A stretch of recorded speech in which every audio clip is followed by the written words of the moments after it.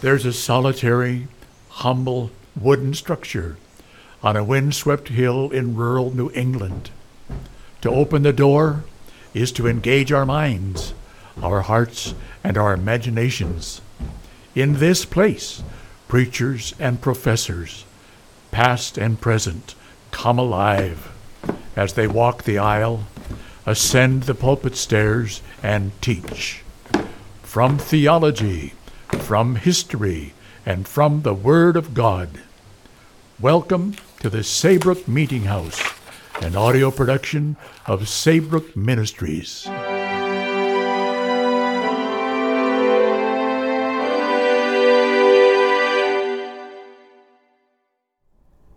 The death and burial of Moses.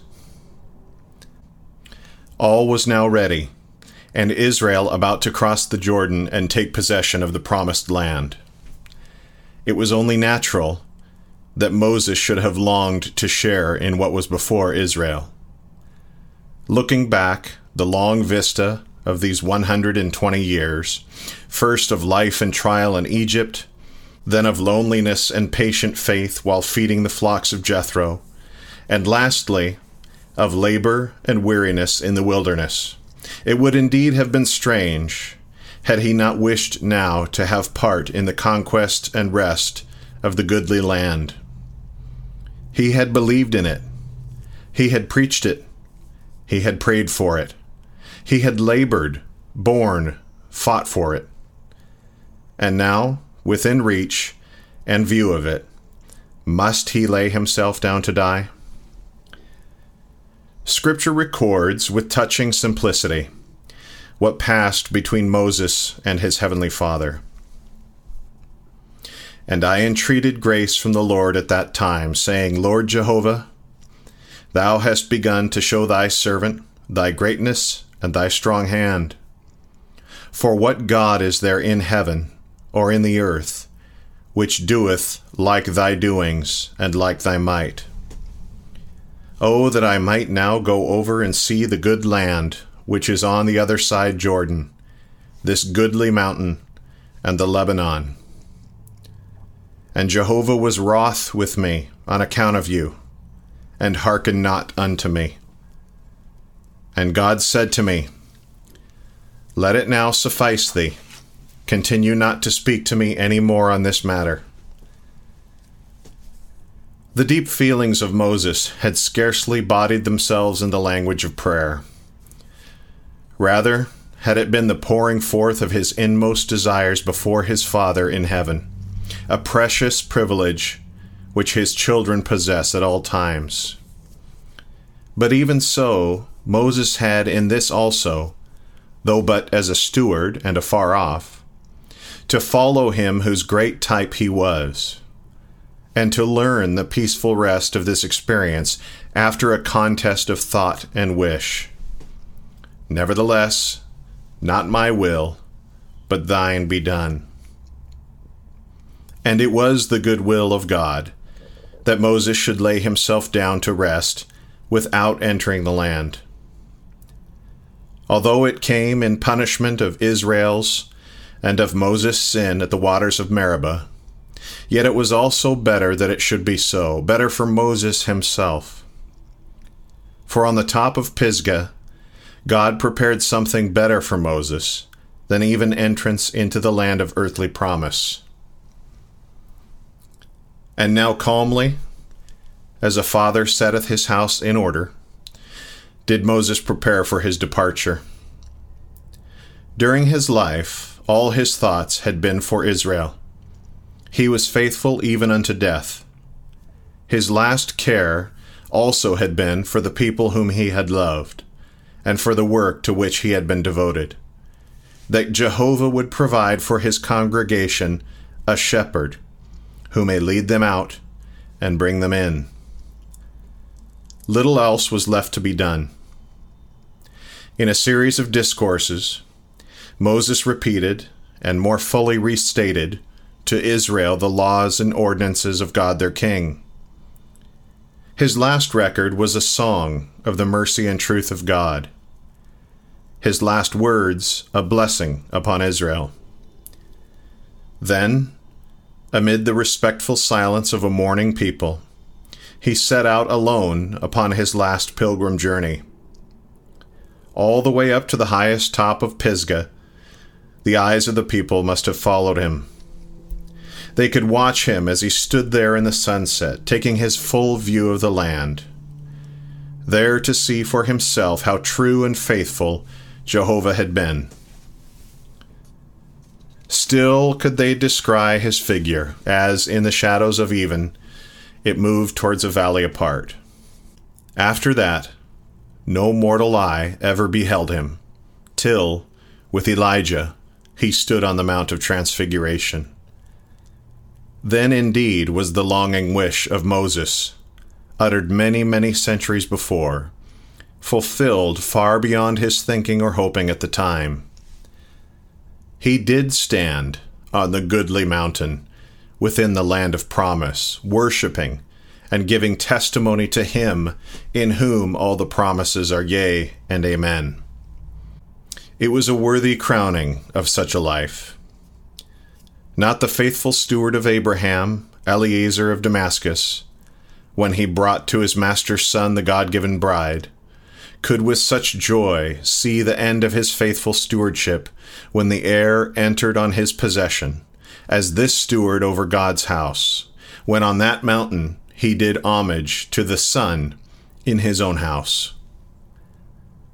But to Israel down in the valley, had Moses never so preached of the truth and faithfulness of Jehovah, and of his goodness and support to his people, as from the top of Pisgah. There was a strange, symbolical aptness, even in the ascent of the mountain, 4,500 feet up, which is rapid, but not rugged. Standing on the highest crest, the prospect would indeed seem almost unbounded. Eastwards, stretching into Arabia, rolls a boundless plain, one waving ocean of corn and grass.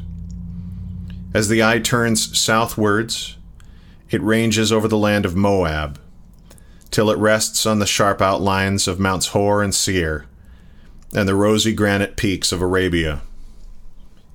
To the west, the land descends, terrace by terrace, to the Dead Sea, the western outline of which can be traced in its full extent.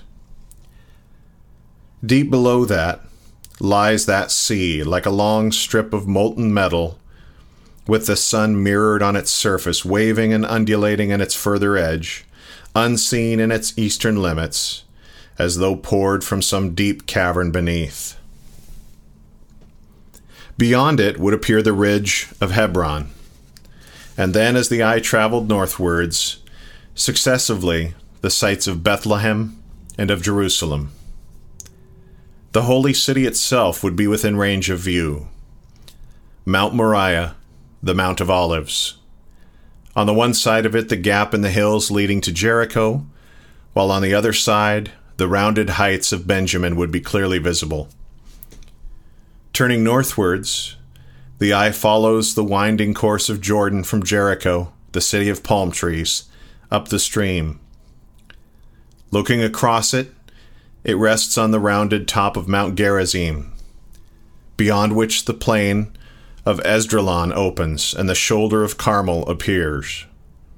That blue haze in the distance is the line of the utmost sea. Still farther northwards rise the outlines of Tabor, Gilboa, the top of snow-clad Hermon, and the highest range of Lebanon. In front are the dark forests of Ajalon, Mount Gilead, then the land of Bashan and Basra. And Jehovah showed Moses all the land of Gilead unto Dan, and all Naphtali, and the land of Ephraim and Manasseh, and all the land of Judah, unto the utmost sea, and the Negeb, and the plain of the valley of Jericho, the city of palm trees, unto Zoar. Such was the prospect which, from that mountaintop, spread before Moses. And when he had satisfied his eyes upon it, he descended into that valley apart to lay him down to rest, into the mysterious silence of that death and burial at the hands of Jehovah we dare not penetrate.